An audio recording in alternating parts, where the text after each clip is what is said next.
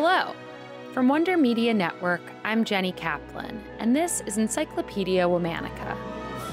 Today we're talking about a comedian who used her height and unusually deep voice to reimagine what an American leading lady could look and sound like.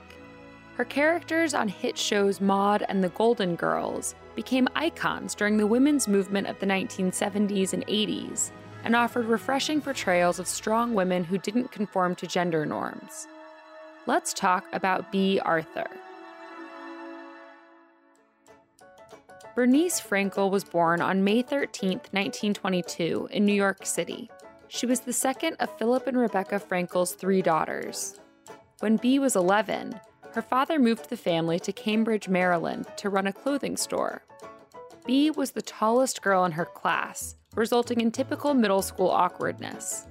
In addition to the run-of-the-mill challenges of adolescence, Bea's family was also one of the only Jewish families in town, and they were subject to anti-Semitism.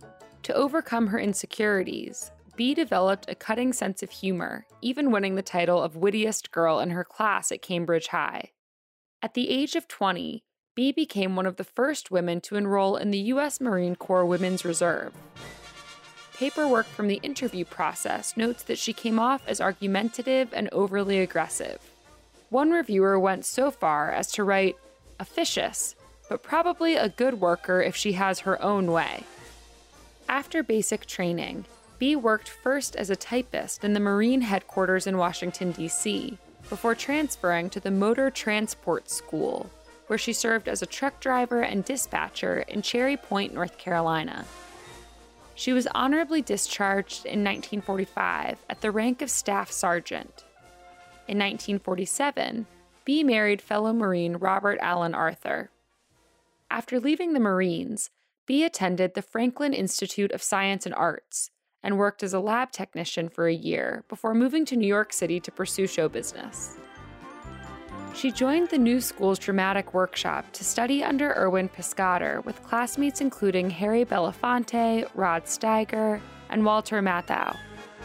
While Piscator took to Bea's height and naturally deep voice, casting her as leads in classic plays such as Taming of the Shrew and Clytemnestra, Bea found that the rest of the professional theater world was less open-minded to such an unconventional leading lady. Finding little success in classical theater, Bea began a career singing in nightclubs. During this time, she and Robert Arthur divorced, and Bea remarried a fellow Piscator student, the actor and director Gene Saks. Together, they adopted 2 sons, Matthew and Daniel. Bea landed her first big break in 1954 when she was cast in the long-running off-Broadway hit The Threepenny Opera. I used to believe in the days I was pure, and I was pure like you used to be. My wonderful someone will come to me someday, and then it will all depend on me. Following rave reviews of her comedic timing and satire, Bea became an in-demand character actor on and off Broadway. Bea originated the role of Yenta the Matchmaker in the Broadway production of The Fiddler on the Roof. Rifki, I have such news for you. Remember Perchik, that crazy student? Remember at the wedding when Seitel married Mottel and Perchik started dancing with Tevye's daughter Huddle? She received a Tony Award in 1966 for Best Supporting Actress for her portrayal of Vera Charles in Mame. She would later reprise the role in the 1974 film adaptation. We'll always be bosom buddies, friends, sisters, and pals.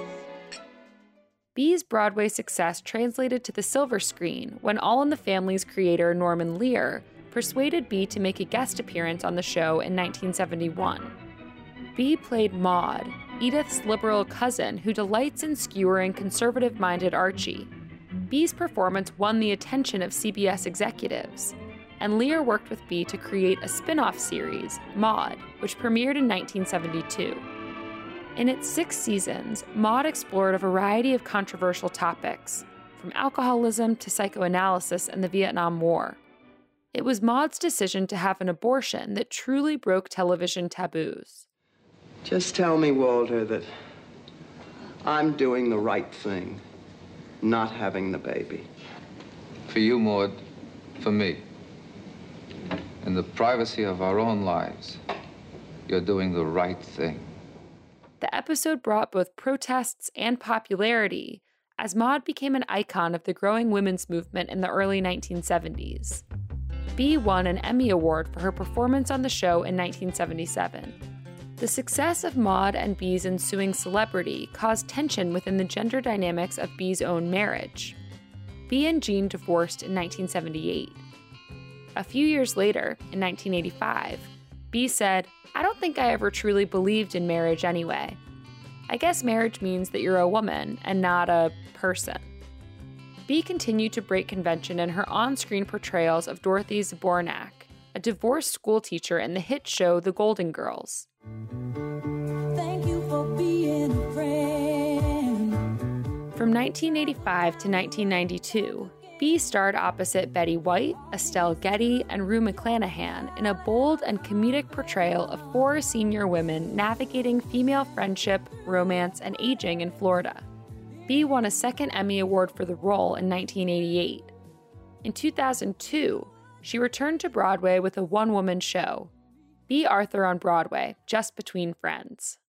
Outside of acting, Bea was a strong supporter and activist for animal rights, AIDS-related causes, and LGBTQ youth. Bea passed away on April 25, 2009. She was 86 years old. In 2016, thanks to her generosity and activism, an 18-bed home for homeless LGBTQ youth was opened in New York City and was named in her honor, the Bea Arthur Residence. Bea's distinctive portrayals of both Maude and Dorothy broadened the idea of what womanhood could look and sound like on American television. Both women were sharp-tongued and did not conform to traditional standards of beauty or wifely duty. Instead, they held themselves tall and spoke their minds, a portrayal of women that is still in many ways a rarity in pop culture today. All month, we're talking about leading ladies. For more on why we're doing what we're doing, check out our Encyclopedia Womannica newsletter, Womannica Weekly. You can also follow us on Facebook and Instagram at Encyclopedia Womannica, and you can follow me directly on Twitter at Jenny M. Kaplan. Special thanks to Liz Kaplan, my favorite sister and co-creator. Talk to you tomorrow. I want to tell you about another show I think you might like. Are you exhausted from trying to do everything perfectly? Do you hold yourself back because you're scared of failure? Break away from the cult of perfection by subscribing and listening to Brave Not Perfect. It's hosted by Reshma Saujani, the founder and CEO of Girls Who Code and author of the international bestseller Brave Not Perfect. Join Reshma as she shares her secrets about bravery and success, because she wants to help you fear less, fail more, and live bolder. She'll even answer your questions and give you tips about how to get a little braver every day. Subscribe to Brave Not Perfect wherever you listen to podcasts.